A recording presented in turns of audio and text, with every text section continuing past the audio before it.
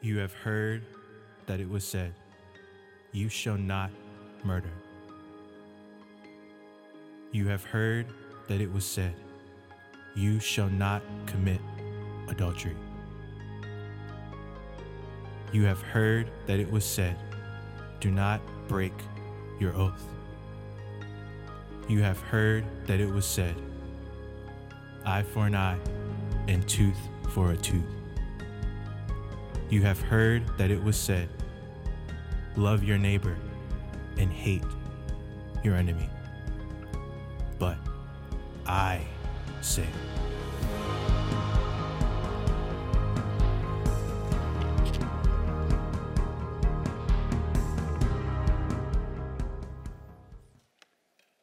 Well, good morning, church. It's good to be here today. My name is Randy Hunt, and I'm on staff here at LAFC. And this morning, have the privilege of just being able to take a look at a passage in the Sermon on the Mount. And so I'm going to invite the ushers to come forward. They have Bibles available to give you. If you did not come with one, feel free to take that home with you as a gift from us. And let it become real food to your soul and your life as you live for Him. You know, we've been working through the Sermon on the Mount, and where Jesus is starting to tell us some additional things on how to live life.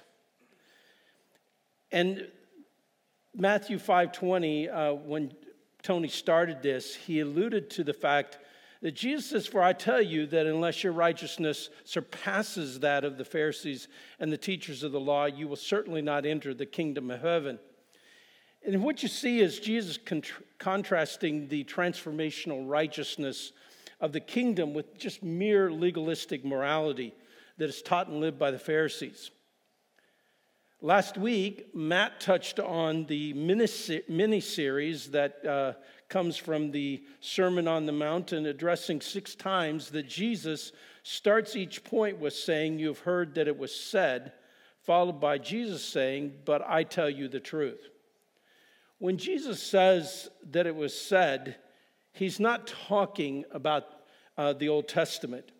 What he's doing is addressing the interpretation that the religious leaders are making regarding certain laws in the Old Testament. And what they've done is that they've turned God's covenant of grace into a covenant of works. So Jesus wants us to realize that living kingdom life takes a whole lot more than external conformity to a set of religious standards. It has to go deeper than that. So as we look at our text today, please turn with me to Matthew chapter 5, verses 31 to 37. Beginning with verse 31. "It has been said, anyone who divorces his wife must give her a certificate of divorce. But I tell you that anyone who divorces his wife, except for sexual immorality, makes her the victim of adultery, and anyone who marries a divorced woman commits adultery." Verse 33, "Again you have heard that it was said to the people long ago, 'Do not break your oath, but fulfill to the Lord the vows that you have made.'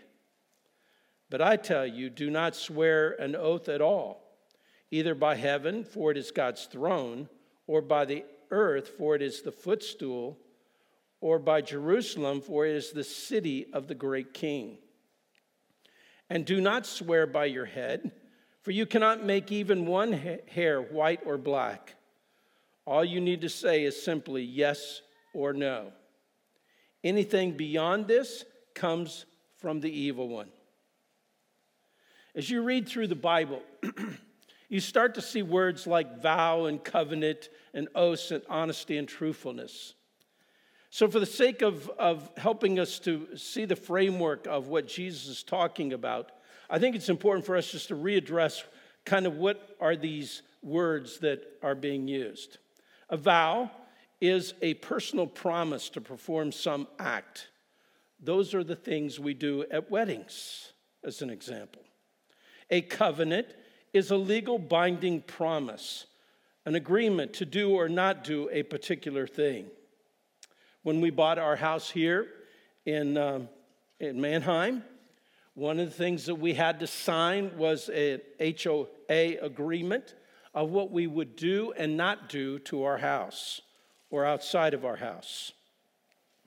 Oaths are promises that are made before authorities and serve as objective guarantees of what is promised. An example of an oath would be when somebody is testifying in a court, they're asked to tell the truth, nothing but the truth.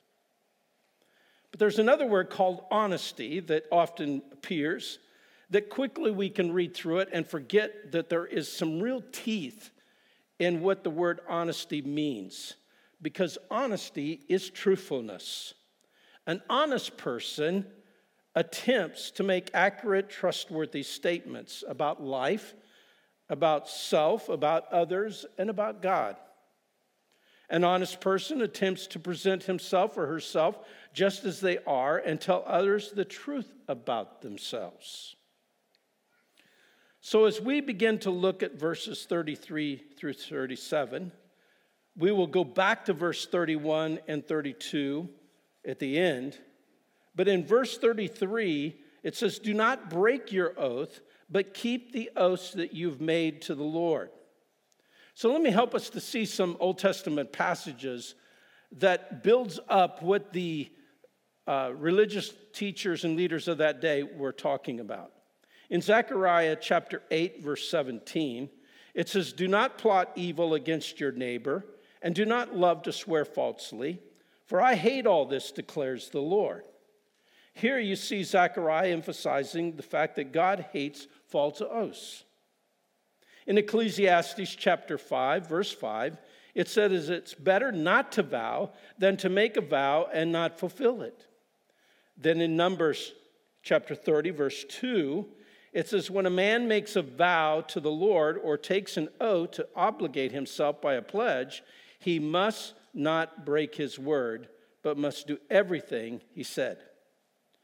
Then finally in Deuteronomy 23, verses 21 to 23, it says, "If you make a vow to the Lord your God, do not be slow to pay it, for the Lord your God will certainly demand it of you, and you will be guilty of sin. But if you refrain from making a vow, you will not be guilty. So whatever your lips utter, you must be sure to do, because you made your vow freely to the Lord your God with your own mouth." And let me say that again. I want you to feel the teeth that is being said here. Whatever your lips utter, you must be sure to do, because you made your vow freely to the Lord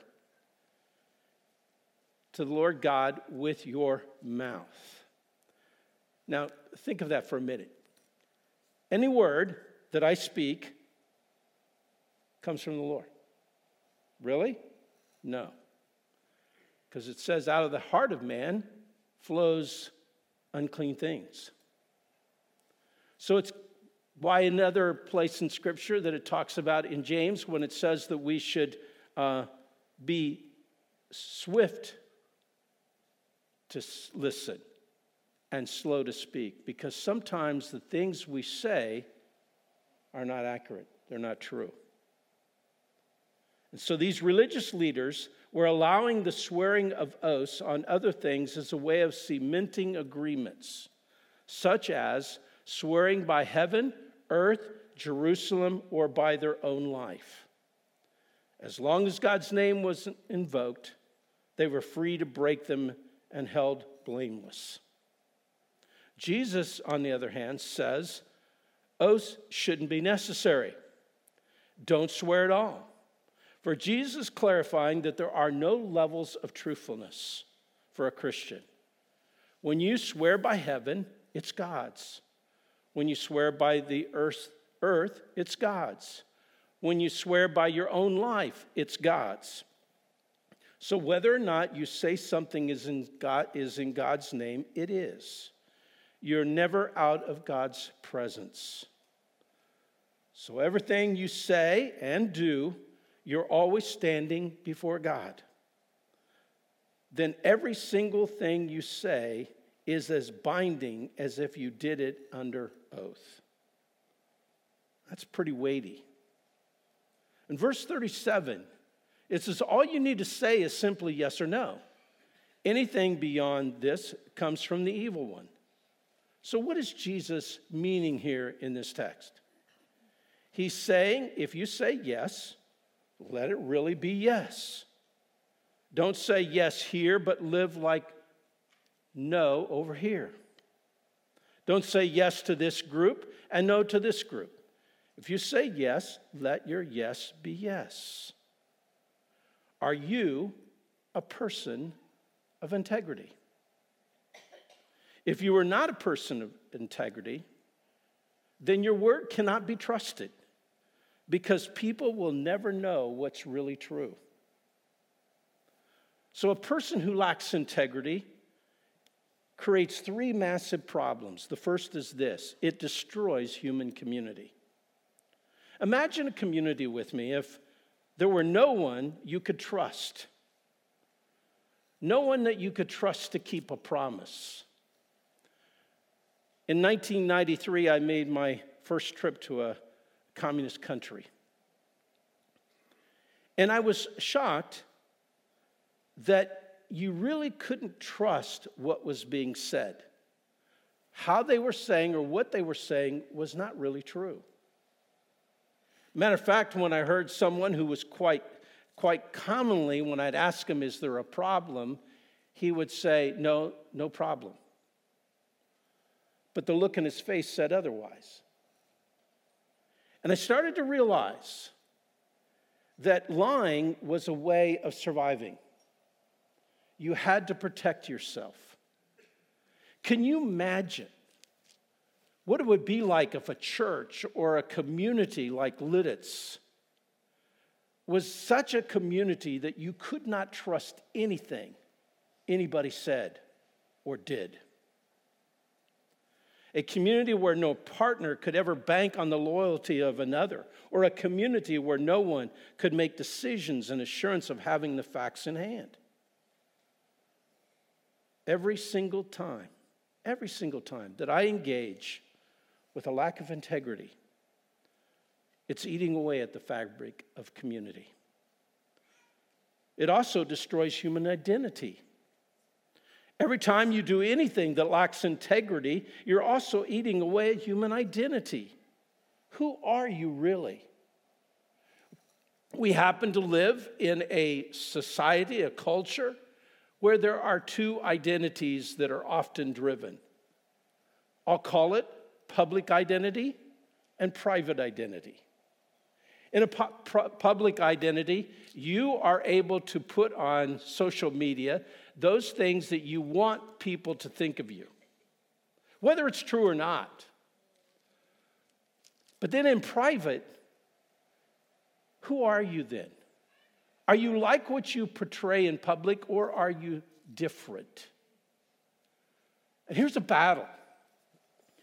I often hear kids say, not every kid, but I just hear once in a while this phrase being used. My parents, they're one thing at church, but something else when they're at home. And I wonder, what are we going to build in our society if we live by two identities? That we're never known by who we are in public as well as who we are in private. But it also destroys human dignity when I'm not living a life of integrity. When I lie to someone, I'm exploiting them.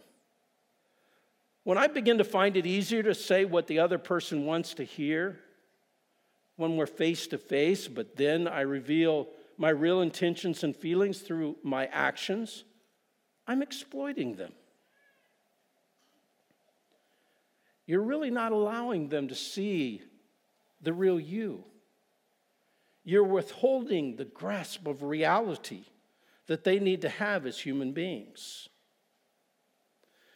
these lies that we sometimes can say. I don't think we all just go out and say, well, I'm just going to intentionally lie. But sometimes there are statements that we say that really we don't mean what we're saying. Let me give you some examples. When you say, I'll pray for you. That's a nice Christian phrase, isn't it? But even non-Christians say, I'll pray for you. Maybe you pray for them right then, but then you forget about it. And maybe a month later they come up and they say to you, boy, I really appreciate your prayers because they've really helped me. What are you going to say at that time? If you only prayed one time? Oh, no, hold on. I just prayed once. No, I think to save our self-embarrassment, we just find it easier to say, well, thank you. But what's reality? Then here's another one. I think that sometimes we have a tendency to use things like, well, let's get together. Have you ever heard that one? Probably all of us in this room have done that. We conclude our conversation with somebody by saying, we ought to get together. But let's say that we're now 6 months into this. About every time you see each other, you say, well, let's get together. And you still are not getting together. What does that say to the other person? You don't mean that. You don't want to come because you keep telling me you want to get together, but we just don't. Or how about this? How are you?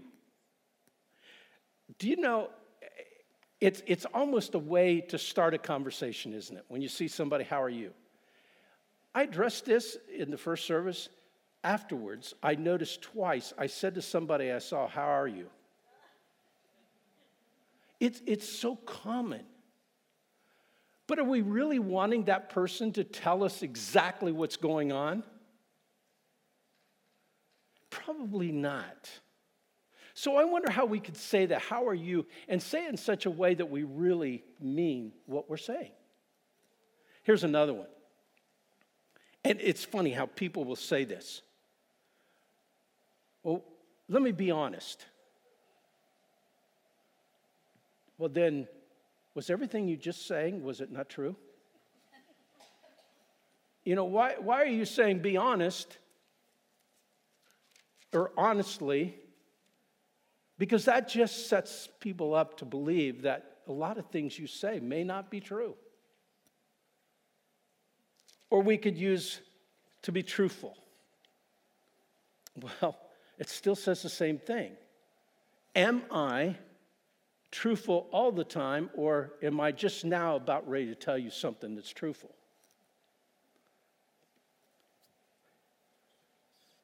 Let me give you a tough one. How many promises have you made to people that you still haven't fulfilled them? I'll give you a story I read, a true story. A little boy was told by his father, son, as soon as I get home from work, I'm going to take you fishing. So the little boy was all excited. Daddy's going to take him fishing. So about mid-afternoon, he gets his little tackle box and his fishing pole, and he goes out and sits on the porch because he just can't wait for his dad to get home. He sits there, and he sits there, and it's beyond the time that his dad normally comes home.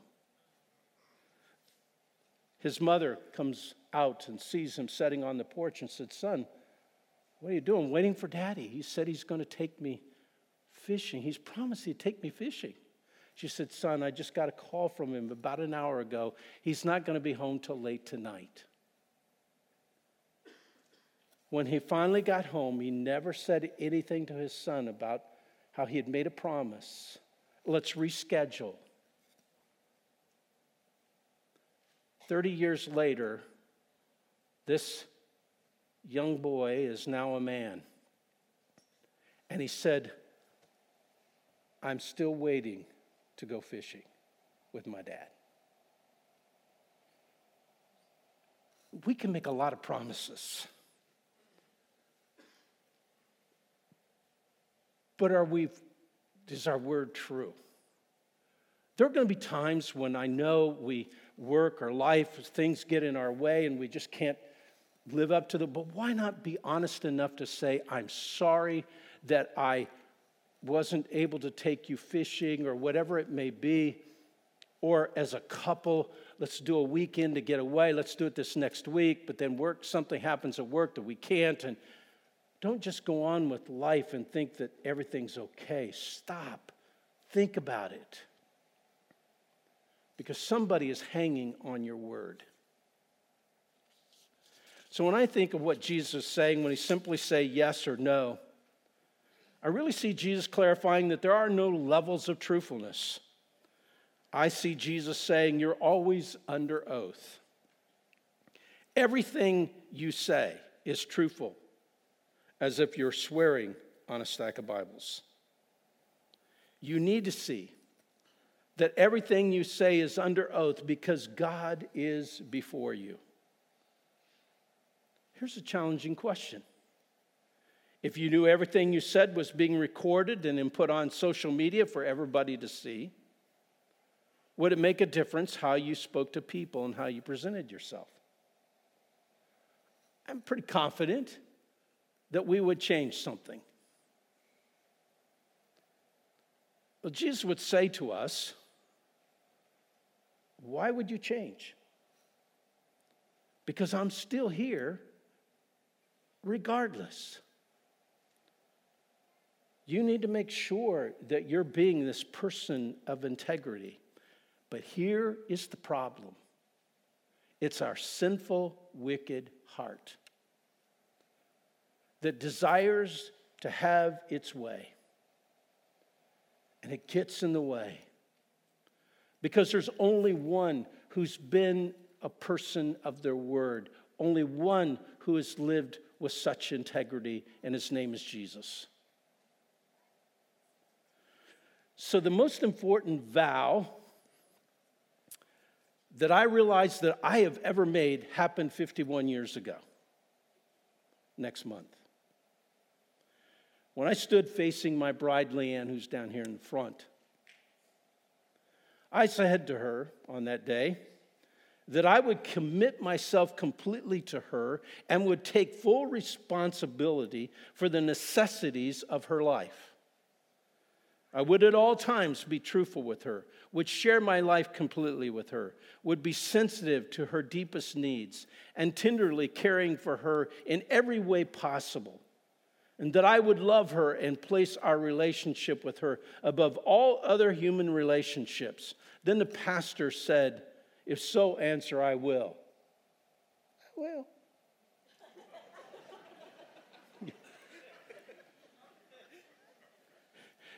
Some people, when they get to that part, they just look at, yeah. But then the pastor turned to her and said that, and that was our intent. Our intent for what marriage would be like. Then when we held hands and we faced each other and we said our vows. I wrote down my vows this week, and I must admit, I felt really convicted. Because I realized how I haven't been a person of my word all the time.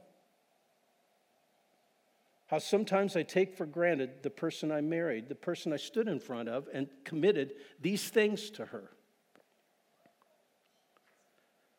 But here's what I said. I, Randy, take you, Leanne, to be my wedded wife, to have and to hold from this day forward, for better, for worse, for richer, for poor, in sickness and in health, to love and to cherish till death do us part. According to God's holy ordinance, and thereto pledge thee my faith. Then Leanne stated her vows to me. And for 51 years, we have faced the storms of marriage, and we've held to our vows that we said to each other, even though sometimes they're loose. Before we look at verses 31 to 32, where Jesus is addressing divorce, let me say this and be very clear. I'm not providing a complete teaching on divorce. There's not enough time for that. However, there is a thread that goes through these 7 verses that is applicable to this situation.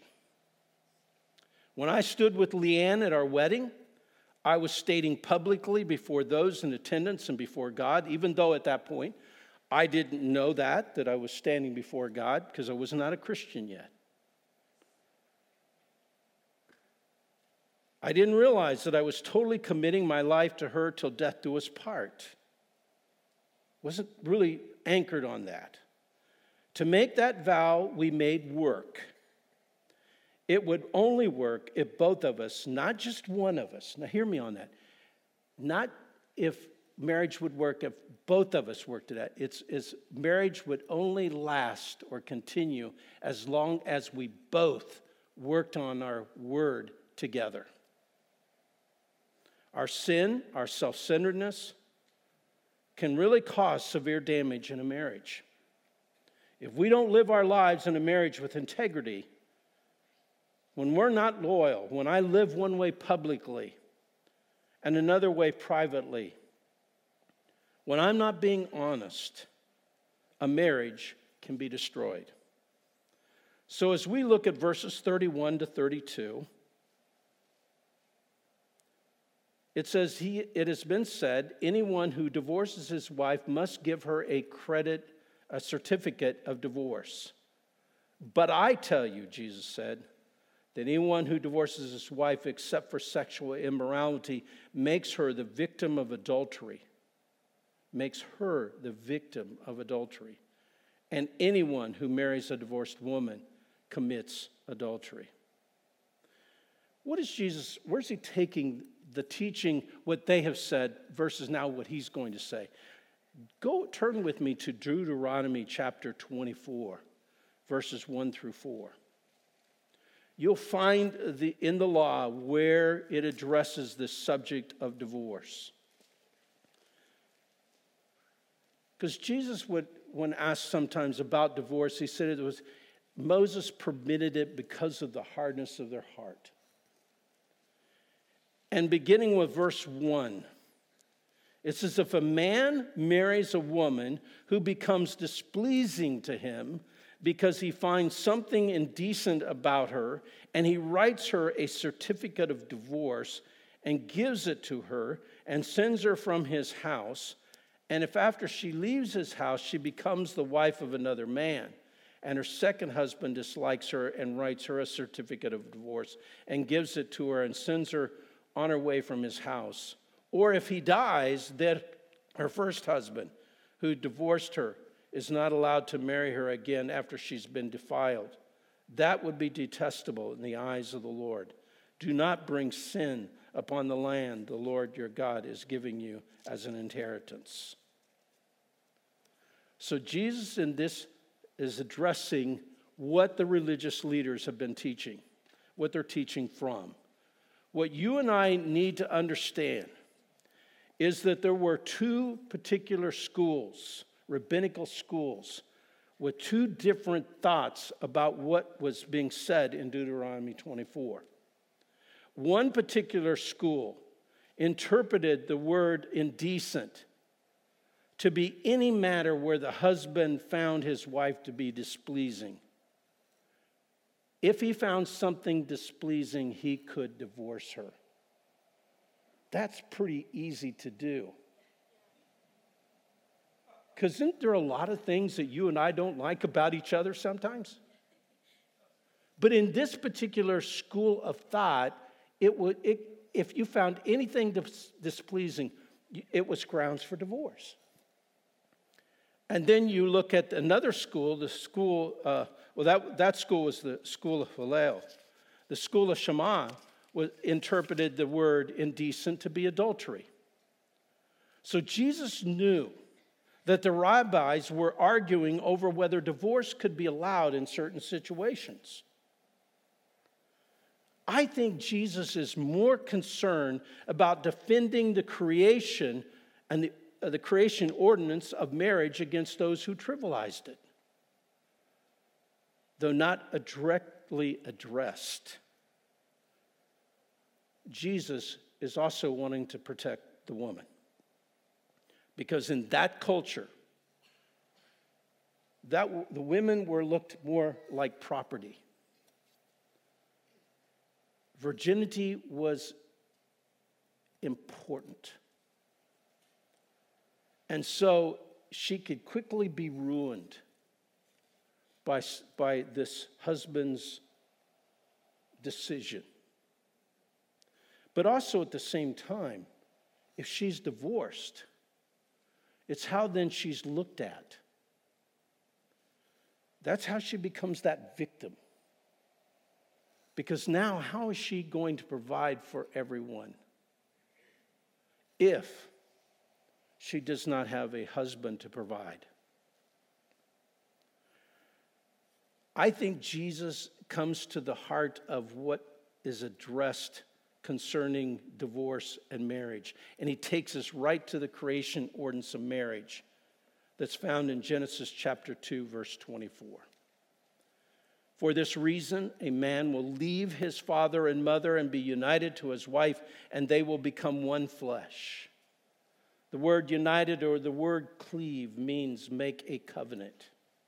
It means to make a public vow of absolute faithfulness and commitment. I think Jesus addressing that divorce is sometimes maybe the only way to survive. And when adultery occurs, the one flesh relationship that is a sacred bond is smashed because of reckless selfishness. Adultery can bring misery at many levels. It brings shame to the adulterer. It introduces betrayal to his legacy or her legacy. It shows your children that your personal pleasure is more important than their security.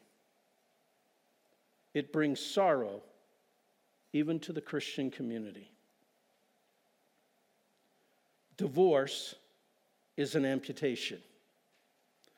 God says marriage joins two people together and creates one flesh.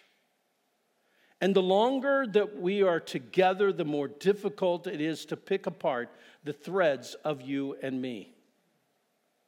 When divorce occurs, there's always a little bit less of you, a piece of you that you can never claim back as your own. You may have heard that someone who has a limb amputated can experience phantom pains.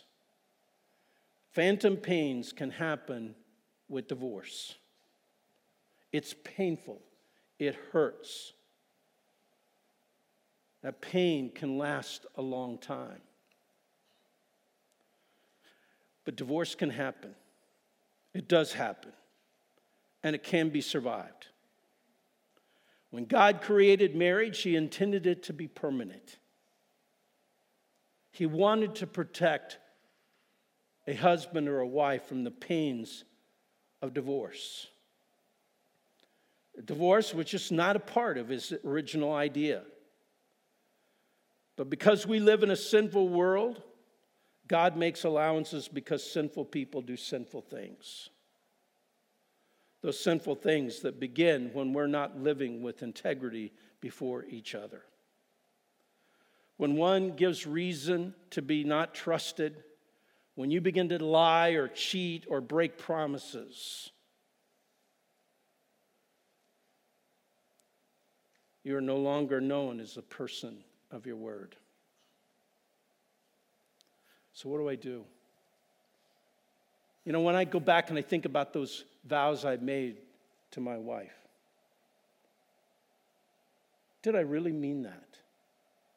Am I really a person of my word? So what do? I realize I'm not doing too well at this. The door of honesty is repentance. It's recognizing what Jesus did for us. It's embracing the gospel that is given to us by grace. When Jesus died on the cross, when he looked into your life and heart and he saw the worst, he saw everything about you, but he loved you anyway. Jesus was the only one who was completely honest. He lived what I couldn't do on my own. So if you're going to become a person of integrity, it begins with admitting your dishonesty. Admit you don't like truth. Admit that you have a tendency to run from reality. Admit you lie. And come to Christ and say, Lord, be my Savior. Make me a person of integrity so that my yes will be yes and my no will be really no. Lord, I need your help. I can't do this on my own. If you said something to someone this week that wasn't true, you are not being honest. Ask God to help you and go and set things straight with the person that you were dishonest with. If you're feeling the pain of divorce, acknowledge God as your healer. Because of Jesus, we are forgiven, even when it's our fault. Ask God to help you to forgive yourself and to grow in his love in your life. Let's pray. Father, I admit today that there are times that I have not been truthful. Maybe I've said things that what I thought others wanted to hear. I wanted to protect my image. But Lord, I would pray today that whether it's what words I've said to my spouse, I've been holding up to them. I've been working on them to be better at it. And Lord, if I found myself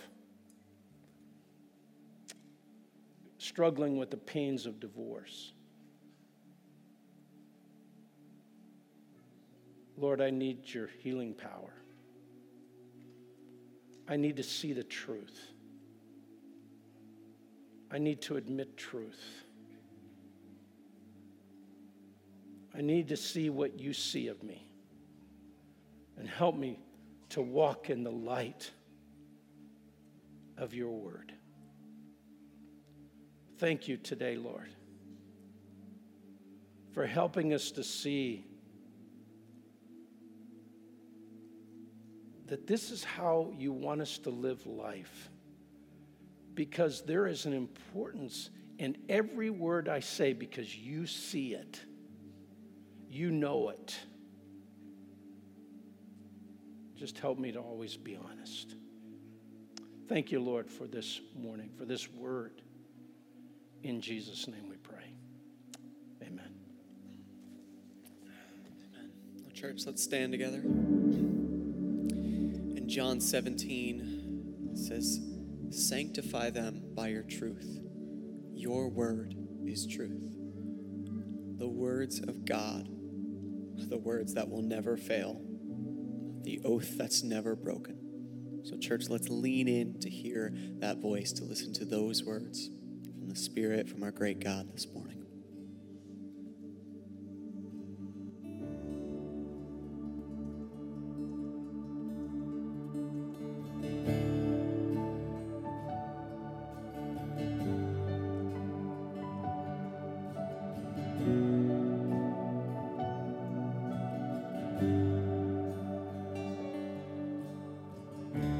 Spirit of the living God, Spirit of the living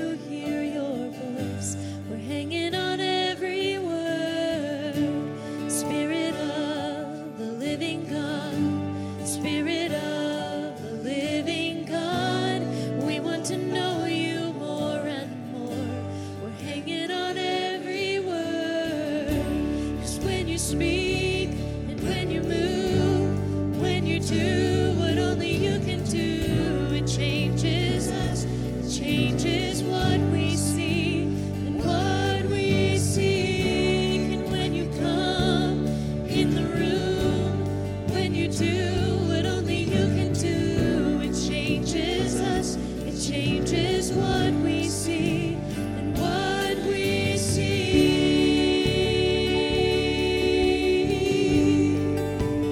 Changing everything.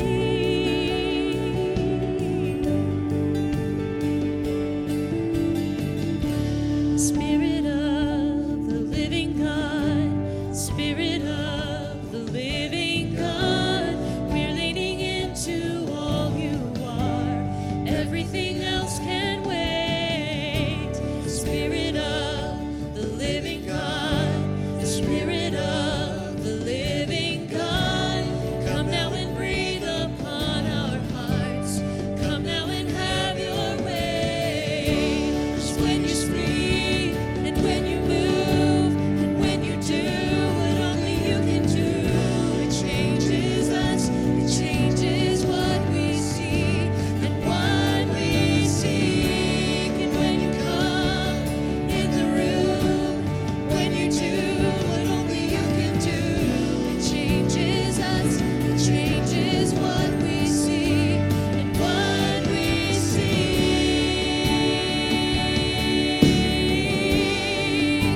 You're changing everything.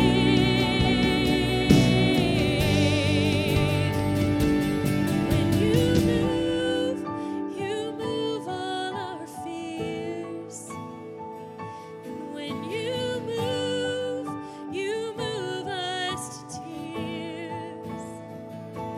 When you move all our fears. And when you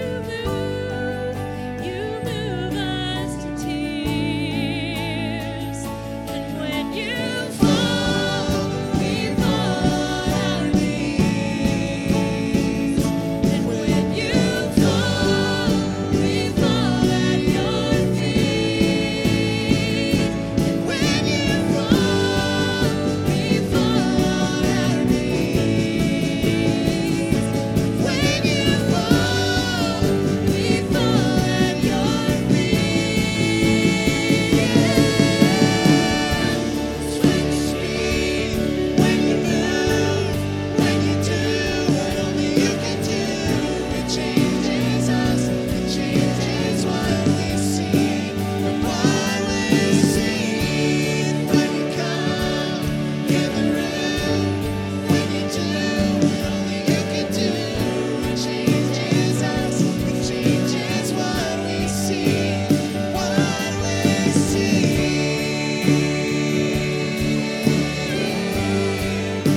You're changing everything.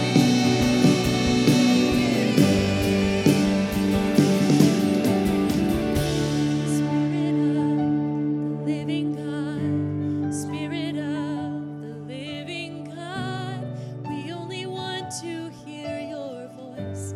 We're hanging on every word.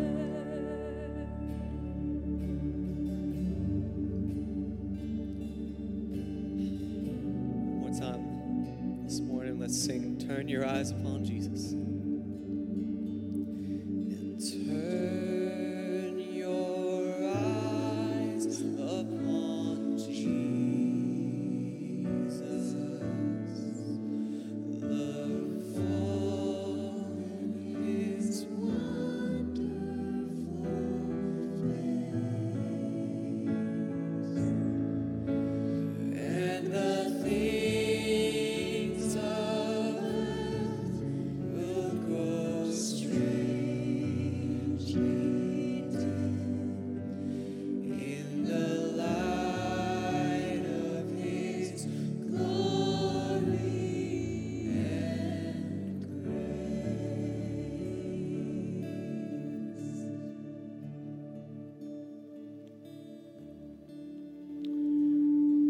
In Psalm 139, verses 23 and 24. It says, "Search me, God, and know my heart. Test me and know my anxious thoughts. See if there's any offensive way in me, and lead me in the way everlasting." You know, it's easy for us to see the faults of everybody else, but not see our own. That's why this prayer is a good prayer for us to pray this week. Test me, know my anxious thoughts. See if there's any offensive way in me. Lord, help me to see if I'm doing things or saying things that is not of integrity. If this morning you feel the pain, struggle of divorce, please call the office this week. We'd love to be able to talk with you and pray with you and encourage you. If you just need someone to pray with you today, there will be someone in our discovery room that's to my left and your right that would be willing to pray for you. And I'm also down here in front, would be more than happy to pray with you, that you will allow God to do a fresh new work in your life. God bless you. You're dismissed.